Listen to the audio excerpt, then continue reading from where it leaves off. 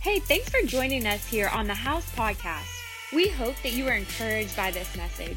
If you want to learn more about the House, check out our website at welcometothehouse.com or download the House app. Man, I feel good. I'm back. I'm glad you showed up. That's good. That is good. Listen, we are excited that you are in the house. And I just want to say that if we haven't met yet, my name is Stephen. I'm the lead pastor here at the house. And my wife and I, we've been on vacation. And so if we haven't met you yet, we're going to be in the lobby afterwards. We'd love to just connect, high five, and tell you thanks for coming. We realize that there are a lot of great churches in Northwest Arkansas. We are not a competitive entity, but we are on assignment. And we are unafraid. We are not passive. We believe that God is moving and we want to be a part of it, and we believe that you have a part in it. And so we actually probably believe a whole lot more for you than you are even know, because that's what God does. That's what God does. God has great things, great plans for us, and I believe that He has great plans. Come on, for you. Who would believe that? Who would believe that? Well, let me just say, I haven't been gone for a couple weeks, and I had a couple of our guys hold it down, Pastor Dev and Stephen Hill, and bro, I think Hill got. It's not a competition, but man, get better. No. But no, they did a great job. I have so enjoyed listening to the path for progress, and it's awesome what God's doing. When we leave and go on vacation, and I'm just years ago I had someone come up and say, well, I want to go to a church where I get to hear the same pastor all the time. And I said, this isn't that church. There are other places that you can go. Well, and they were like surprised. And I was just like, listen, I'm not raising a church that revolves around me. I'm raising a church that revolves around God. And so we're going to train people up. We're going to give people opportunity. Does that make sense? And so I'm super excited about our team and all that they've done. They don't manage when I leave. We keep building. And so I just want you to know, like, the idea isn't keep it all together until I get back. It's, man, if we didn't grow, if we didn't change, if we didn't talk, if we didn't do, if we didn't pray, we didn't work. And so y'all give our team a big hand.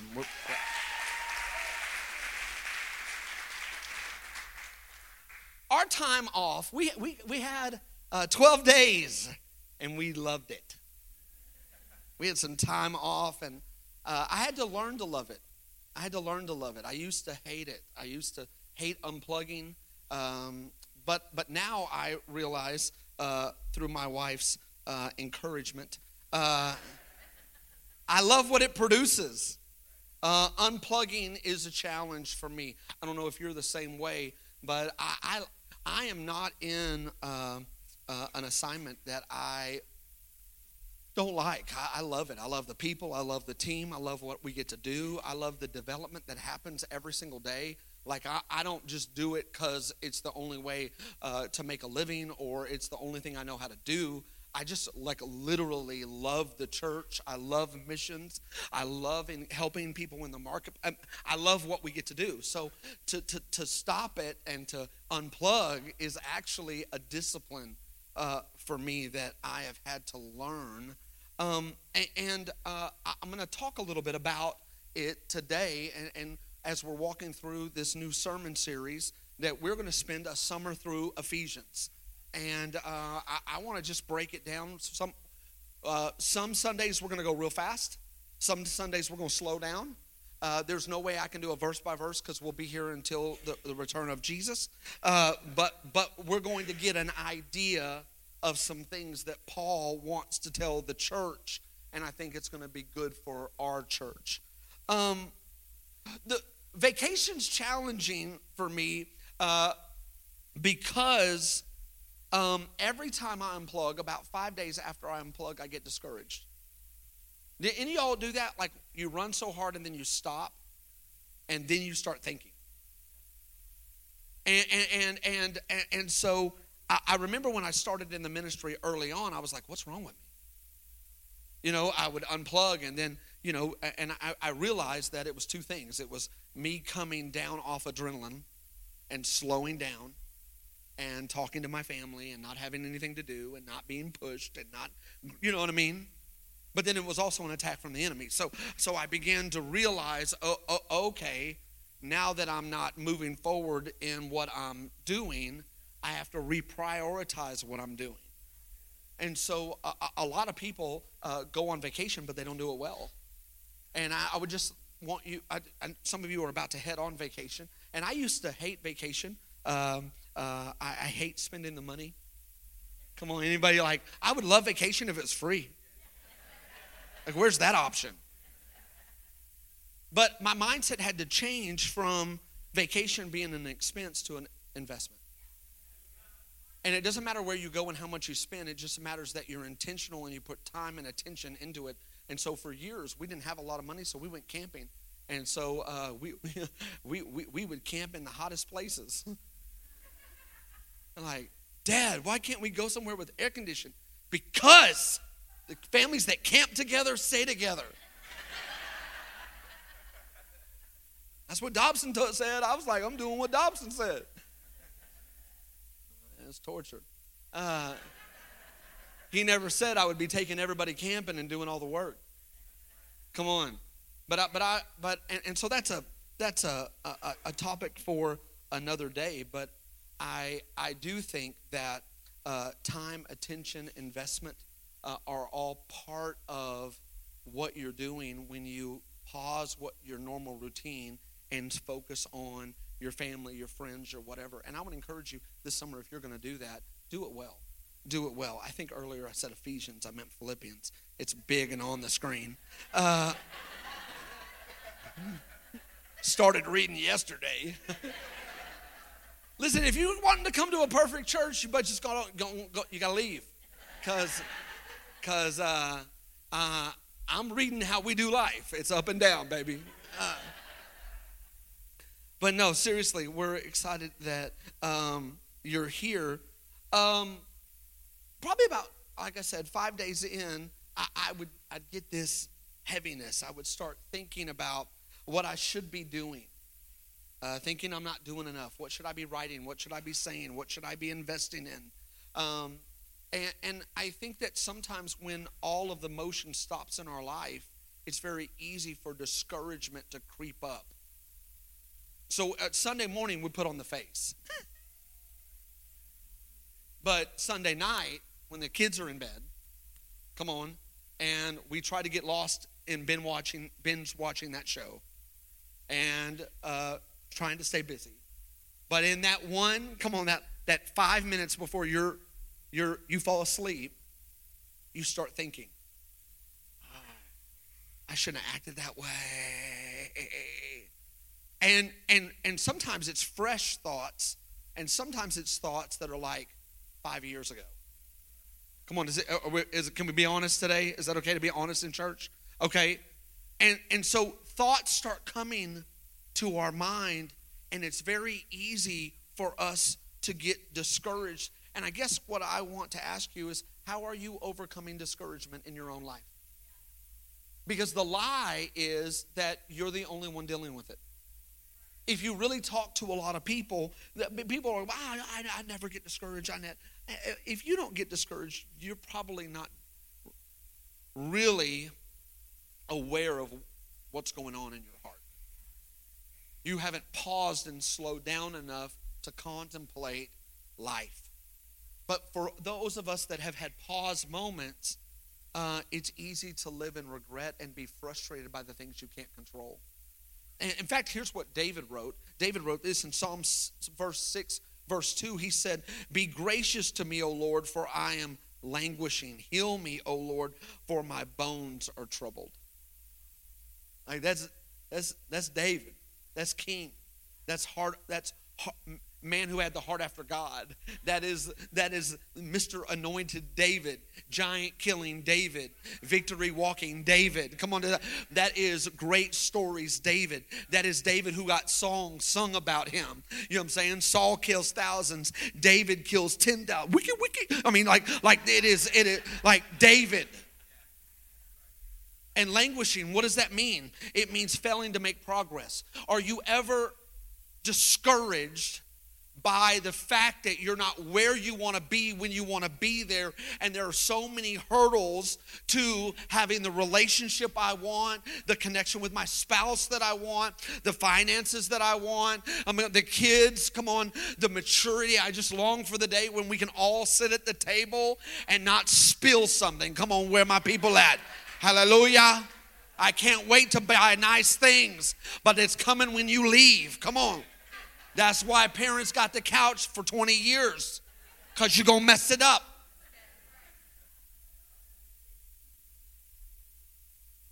You ever go to elderly people's home and you're like, how old is that couch? They just adopted the philosophy, we ain't buying nothing new while you're here. And they were just like, yeah, money in the bank's better. Listen, how do you respond when you're in a funk? When you're under it? Does your faith and your relationship with God help you overcome discouragement? See, the Bible tells us that we can resist the enemy and the devil will flee from us. That's James chapter 4, verse 7. It says when we submit to God, meaning we do what God asks us to do, then we have the power and the covering, come on, to resist the enemy. And I don't know if you know this, but you don't have to entertain every thought that the enemy puts in your head. Your mind isn't a garbage dump for the devil. Your mind isn't a garbage dump for everything you've ever done wrong. And the Bible tells us that we can resist the enemy. And so I'm just telling you, we got to talk about it, because now we're in a non-resistance culture. We're creating weakness so much that it's like we don't know how to resist and push back things. And so we're in a world that is like, don't push, don't be rude, don't be whatever. And I get it. Kind is a fruit of the Spirit. Nice isn't. Don't train your kids to be nice. Train them to be kind. Kind is a fruit of the Spirit. Nice is culture, and it's subjective based on what everybody else thinks your family should be. Come on, does that make sense? But the reality is there's got to be a little fight. You got to have a little eye of the tiger playing when you're living life, because you've got to resist the enemy. I don't have to think that. I don't have to ponder that. I don't have to dwell in that. I know I should have done this. I know I should have done that as a parent. I wish I hadn't done that. I wish I wouldn't have taken that job. I wish I would. And before we know it, we live life on woulda, shoulda, coulda. And now you're living your whole life backwards in regret versus forward in purpose. So here's the deal. This summer, we're going to walk and work our way through Philippians. And the book of Philippians is one of the most quoted books in the Bible.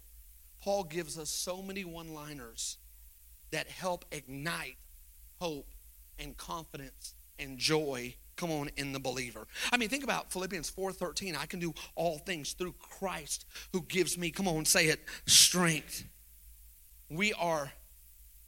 When we're finished with this, I believe that you're going to have the necessary revelation to stay encouraged. See, so here's the deal. Listen, I chose the word stay on purpose. I don't want you to be encouraged. I want you to stay encouraged. Meaning, I want you to battle until you find the place where your encouragement doesn't come from your circumstances. See, that would change the game for the church. When I'm not going to church based on, I'm not going to life group based on, I'm not serving the Lord based on how I feel. But I'm actually, my joy and confidence come through the finished work of Christ. And while we sing the songs, when the world is crumbling. I don't even know the verse. You know what I'm saying? Don't make me sing to y'all. If I'm singing, you're leaving. But we amen these and we're like, yeah, and my firm foundation, but it's like when we're in the moment and we get that text or we get that passive aggressive work issue or we get that whatever, then we're like, oh no, don't make me kick you in your, don't make me come for you. And here's the deal. God doesn't want you leaving the whole time in your life. But we will always leave if everything is based on feelings. God wants you to stay encouraged. Come on, and fight through some things. To resist, come on, some things. Y'all give the Lord a hand clap. Come on. Paul is going to instruct us that we can overcome discouragement, so you don't want to miss, and that we can resist the enemy. Philippians is a study on how believers can live in unshakable confidence and unspeakable joy. Unshakable confidence and unspeakable joy. So my assignment today is stay encouraged. Stay encouraged. Look at someone and say, stay encouraged. Come on, come on, come on. Stay encouraged. Philippians chapter 1. We're going to do 3 through 13. I'll finish it, this first part up. Next week we'll do the next 7 verses. But let's read 3 through 11. Paul is saying, I thank my God in all my remembrance of you, always in every prayer of mine for you, all making my prayer with joy, because of your partnership in the gospel from the first day until now.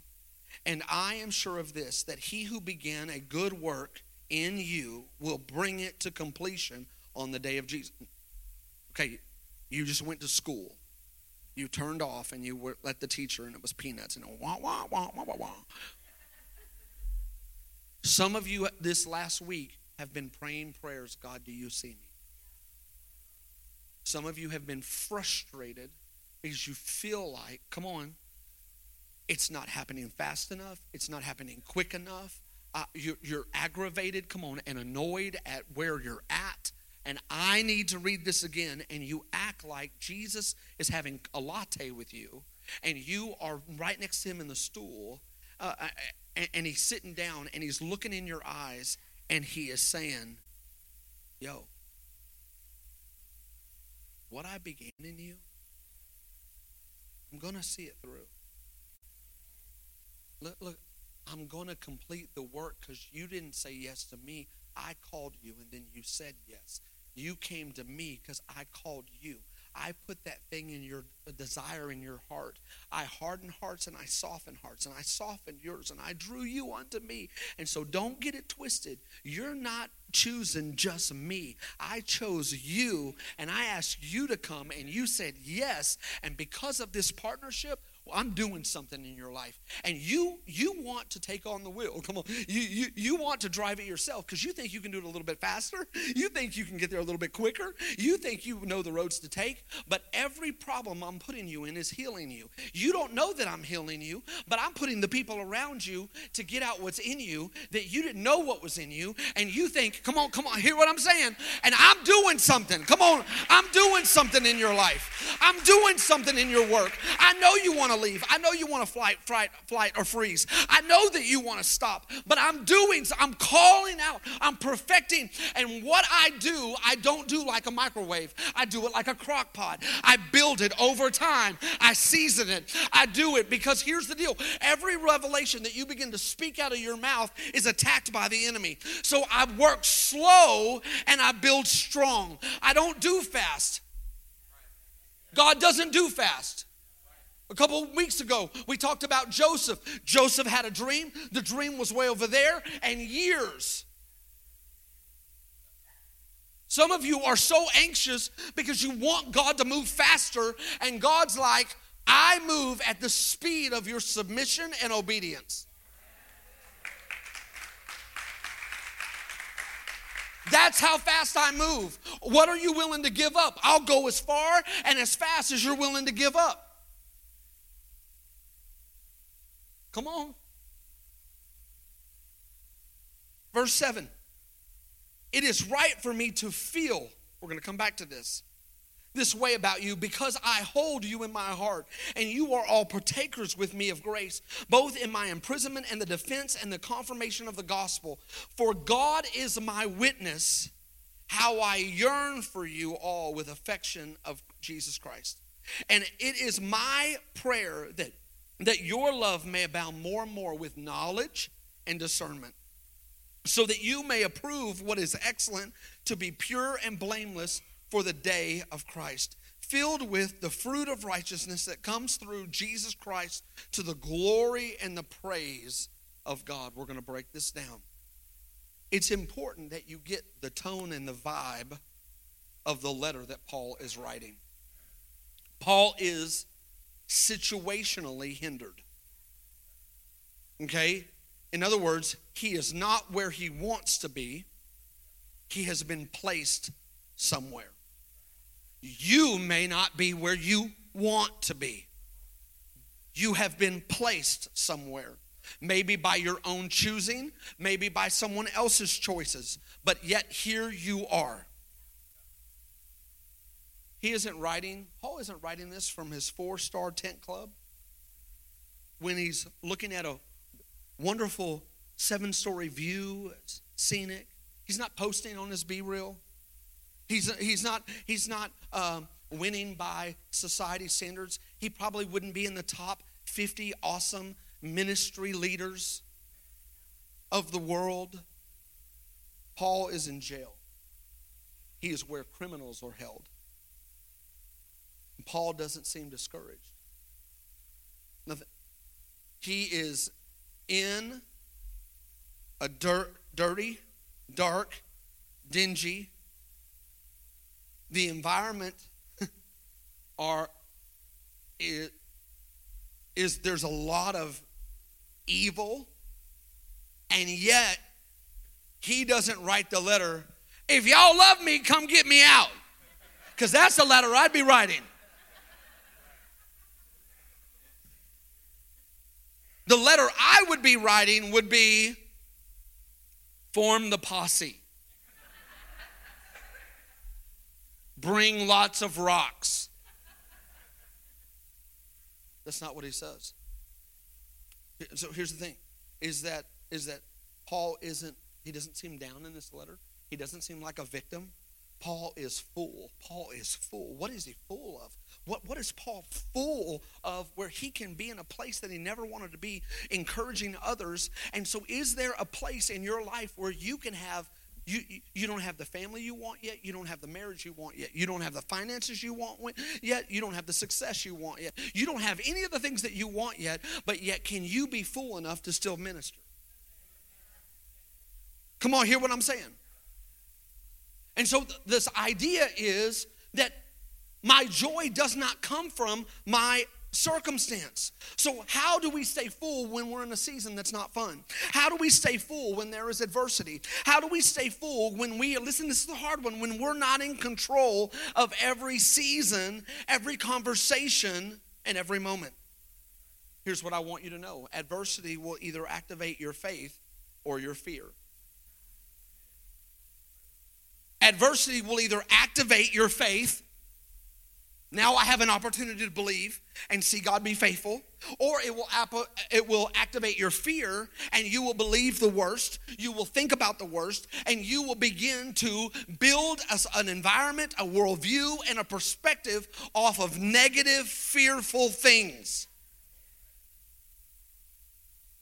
That's why you have to have healthy dosages of the news. I am not saying don't be informed. Be informed. But I am saying if you're holding on to every pundit, then they are producing a spirit of fear and inadequacy, and that everything's going to fall apart. And I need you to know that what are you digesting?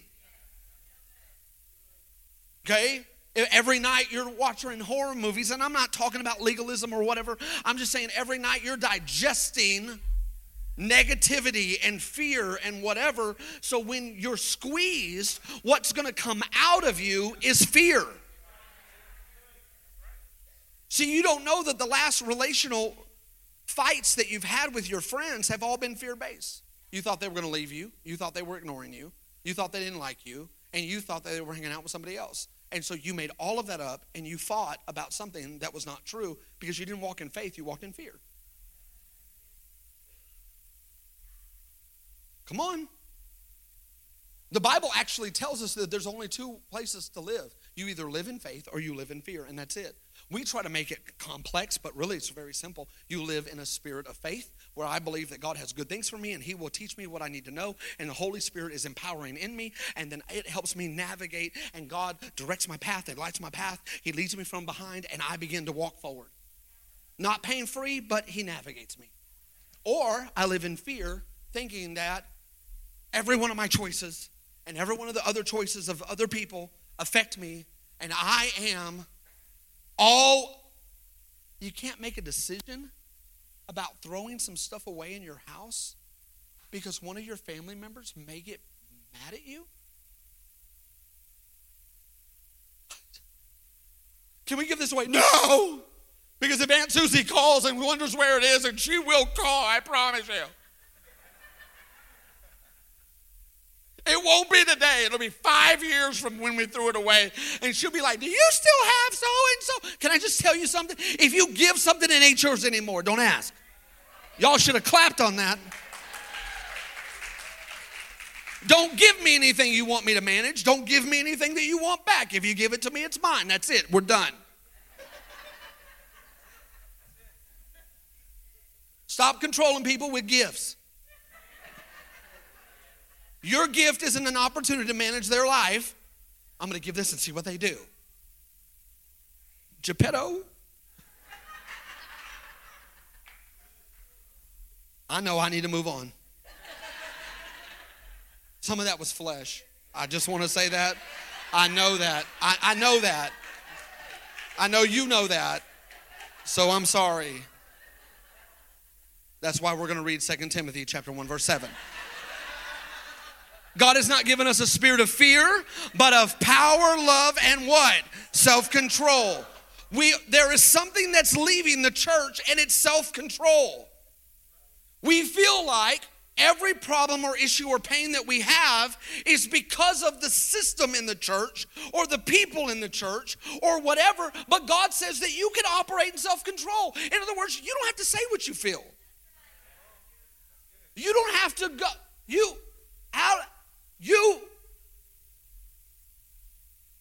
We've had 10 years of this culture that says everything you feel is real and you got to be you. And you got to say everything that you feel, because if so, you are not being intellectually honest. All I'm telling you is that destroys society. It doesn't build society. And if you say everything that you feel, you ain't got no friends.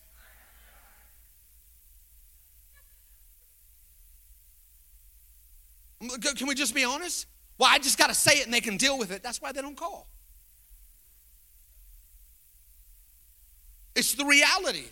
Self-control helps me live between the margins of what I feel and what God says. And it gives me a little bit of a pause in my reaction so that I can bring it under submission so that I can live fruitful. Come on, hear what I'm saying.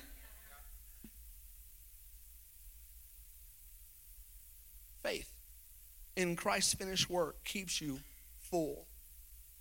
We got to keep the main thing the main thing. The main thing for each believer is for you to begin to navigate your life in such a way that you are not always empty. I'm not saying that you won't have seasons of emptiness. I'm not saying that you won't have seasons of distraction or even temptation. But I am saying to you that the goal of your life is to go, okay, I'm depleted. And every time I'm depleted, here's what happens. When I am not full, then I am more fleshly. And so things get to me a little faster. I get frustrated a little bit faster. I get whatever. And so that's why we pray. That's why we read the Bible. We don't do it for religious homework. We don't do it so that you become a better Christian. We do it because your spirit life needs fuel. And you're going to meditate on what you feed it. And so that's why we get into the Bible. That's why we discipline ourselves so that we stay full, so that when adversity happens, we're not in the dungeons of seasons in our life, moaning and crying and begging God, I thought you loved me. Bro, I love you. Paul, I put you in jail because you're way too busy. I needed you to write some things. You were traveling way too much, bro. So yeah, I'm sorry it wasn't a 4-star. But I need you to write that letter because the church is going to read it for the next up 10 years. Come on. So let me give you 2 ways to stay encouraged. I'm going to give you one today, and then we'll talk about the next one next week. When we read Paul in the first 11 verses, my first thought is this, that we as a church body have to continue to feel gratitude and affection. It is our job to live grateful and love people. We are the ones, okay? The church is the one to model love in a way that's not just conditional. Okay? And so the enemy wants you to give into rejection, regret, and rage. Rejection, you don't see me the way I need you to see me. And so I'm frustrated about that. And rejection happens all along the way. In every season, there is something new to be heard about. And so you have little kids and you're playing with a couple moms, and one mom says something about your child, and they did not mean it mean, but because you're still healing, you took it the wrong way, and now you don't text them back for 7 months. On the opposite end, you're later in your life, and you want your kids to be more present. The truth of the matter is, there is never a season in your life where you're not going to have to resist the enemy when it comes to rejection, regret, and anger and rage. Come on, does that make sense? Paul shows us the responsibility to stay encouraged. In other words, Paul lives with a responsibility. He doesn't live with listening to a podcast and being hype. He actually has developed spiritual discipline, and that discipline has been forged in knowing and having a relationship with God, so that when he gets into situations that he did not ask for, he is not rocked. Okay, come on. So here's my idea on this. My son plays basketball, and there are tons of positions. There are tons of roles to be played. And for that role to flourish, you have to accept the responsibility. So there's offense, defense, defensive specialists, offensive specialists. There are centers. There are posts. There are shooting guards. There are point guards. There are coaches, assistant coaches. There are practice players. I mean, you go on. And so all of these people are important to build, come on, a quality team. You need all of these players. And so we actually need the church to accept its role and responsibility so that we can go out and push back darkness and be a light. Come on, does that make sense? And the truth of the matter is, when we're always discouraged, we relinquish our responsibility. I love that no matter what happens, Paul is playing his role. He is saying, I'm not present with you, Philippi, but I can write to you. And so some of us today, I believe the Holy Spirit is saying that you've been so focused on getting to Philippi that you're missing the fact that there's a paper and pen. I can't be present, but I can pray. I can't talk to you, but I can honor you. I can still encourage. I can still respond with confidence and joy. Paul isn't offended, agitated, insecure. He isn't given, come on somebody, to discouragement. Paul's joy doesn't come from situational moments. And if you're only serving the Lord because you have Pinterest beautiful days, then the enemy is going to come and try to steal, kill, and discourage that, so that you think it doesn't work. Paul's joy comes from his salvation and continuing the mission. He is confident in the finished work of Christ, so he's not singing like Bono, I still haven't found what I'm looking for. And some of you, here's the sad thing, is that you've been in church and you've got religion and you've got attendance, but you don't have relationship. So there's still a longing in your soul, and you're like, I'm trying to do all the X's and O's that church provides, but if you're missing the foundation, Jesus, the cornerstone, then it's not about framework and serving and life groups and all the agenda. It is about Jesus. We never want the church to submit to the system. We want it to submit to the Savior. Come on, does that make sense? We use all of the system and the structure so that you're not confused when you get here. What do you do? That's so that we can have clarity. That's so that you can have some expectation. That's so that we do not overcommit and underdeliver. But that ain't it. And I want to encourage our body. Paul is literally lifting up the church in Philippi. Paul didn't find religion, he found restoration. And that's why his hope was strong. Y'all don't even know who I was. Man, I was a murderer. I was prideful. I was arrogant. And yet God has seen fit to use me in his plan. And I don't care where I am, because I know where I am is not where I'm staying. I'm going to heaven. I'm going to see Jesus. I'm just telling y'all, the glory that is set before me is nothing. And so all of this stuff that I'm around and in is not who I'm mad at, what I'm frustrated about, where I want to be, what I want to do. And it's like we're the 3-year-old telling our parents, I don't want to eat that.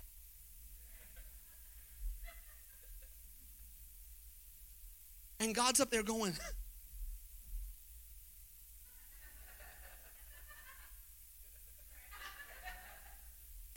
really?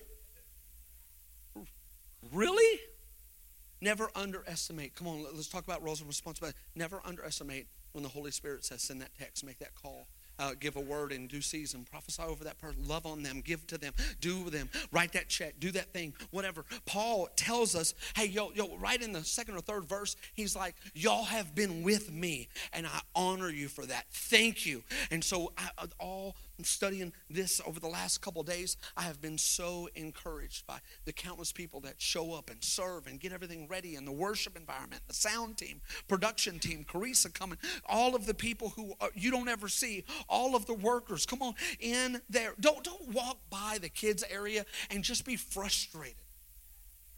Oh my gosh, I have my tag out.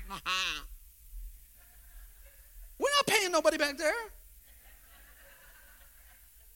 This thing's run on mission, baby. And so if you're mad about it, fix it.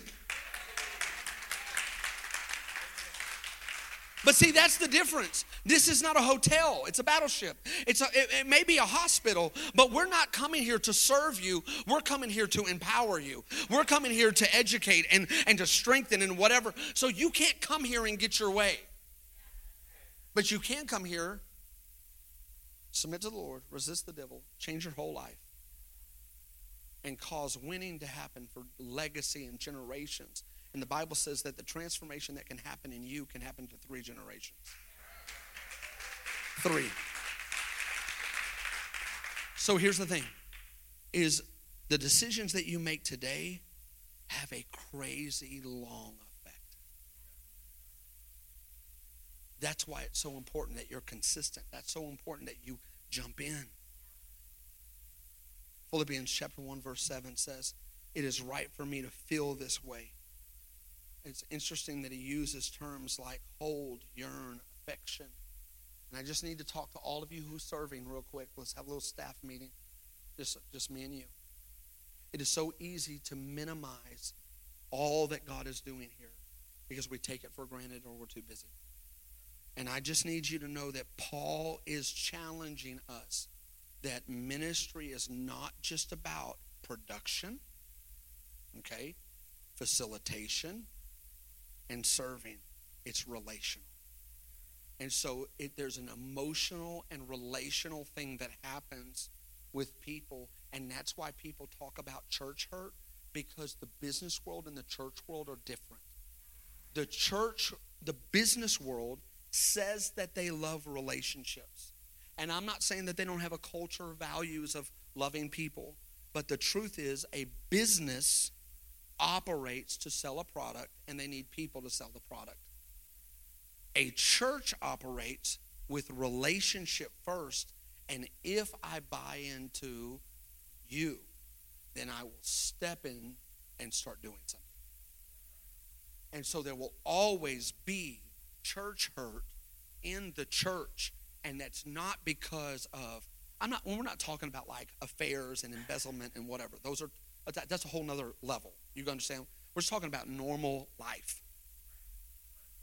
There are imperfect people leading imperfect people, and everybody's working on their stuff, and everybody's growing. And so you will be triggered if you really do love. And so the sad thing would be that you could be in a church where you don't feel any of these things.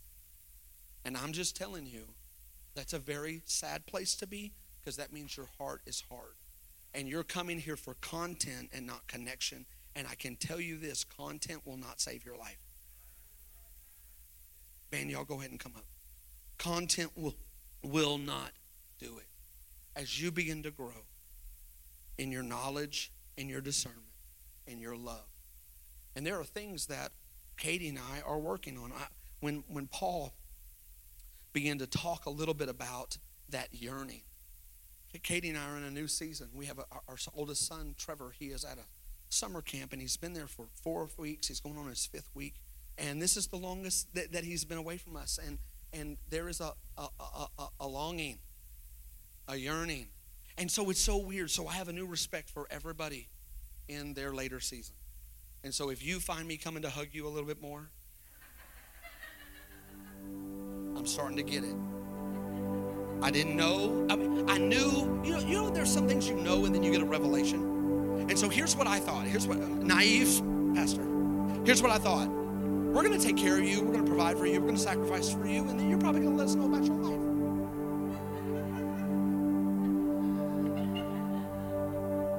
And so I didn't think that even if they move out, how the relationship would totally change. And there's this idea that you only hear from your kids when there's a problem, when they need some wisdom, or when they have a random moment where they just have the care bug hits them. But it's not consistent. You're like, oh, my kid's calling. Oh! And it's like, oh my gosh, but I'm on the restaurant. You're like, I gotta take it. And so here's this, wrapping up this thought, because it's going somewhere. Is that we did a vacation. It was our first vacation without our older son, and it was like, this is fun, and all the other kids, we love them too. But it was just like, and I was reminded of Paul talking about how he felt and the yearning and the desire to be with them. And I started to understand that I had to change my posture from being discouraged to encouraged. And I had to stop being thirsty. God, I want more time. To God, thank you for all the time that I've had. Thank you for the moments and the laughter and the hanging out and the doing this and the bro moments and the Nerf gun fights that shot in the eye. And thank you for that. And so Paul begins to posture himself, and he's not in the place where, dang, I have so much to do and I have, and I just, oh God. Because that's fear. But actually he's in faith. God, listen, whatever you've called me to do, if it's my time, if it's not my time, I have sowed the seeds that you've given me. They've been imperfect, but I've sowed them, and I am grateful, and I'm remembering all that God does, and I need you to stay encouraged. Come on, you hear what I'm saying? You're gonna enjoy our time through Philippians. But as we end, here's the thing. Paul is showing us a key to life. Do you still believe that success is the goal? Hopefully you've been ministered to by the Holy Spirit and you understand that the key to life is eternal salvation. And once you have that, everything pales in comparison to that. And so that's the main thing. And then secondly is this. Are your reactions fear-based? I don't have enough. I'm not seen. I'm not heard. I'm not valued. And inadvertently, you're trying to control everything and everybody because you don't want to be hurt. Come on. And so I want to talk about that now. But first, I want to position our hearts. And I think today it would be awesome if you would say, Jesus, I want to be encouraged like Paul. And even when I'm in a dungeon and darkness and frustration and in jail and locked up, God, I want to have this encouragement and confidence and joy. And I want to minister even when I need ministry. And to do that, you have to be saved. You have to confess your sins. And you have to say, Jesus, I need you in my life. I need you to lead my life. And so, if you're here today and you've been discouraged, you can leave here encouraged. Your situation may not change today, but I believe that it will as you begin to heal. So here's the thing. If you're here today and you need to make Jesus the Lord of your life, come on, right where you're at. Will you raise your hand? Come on, 1, 2, 3. Thank you, ma'am. Come on, who else? Come on, let me see you. Because I want to look at you. Because I do think that this is the building that we've created, that y'all have helped build. All of the stuff that we have, the lights and all of that, it's nothing. But the moment where people move from death to life is the thing. Thank you for listening to this week's podcast. We would love to hear how this message impacted you. Feel free to let us know on the Contact Us tab of the House website. We hope you have a great week.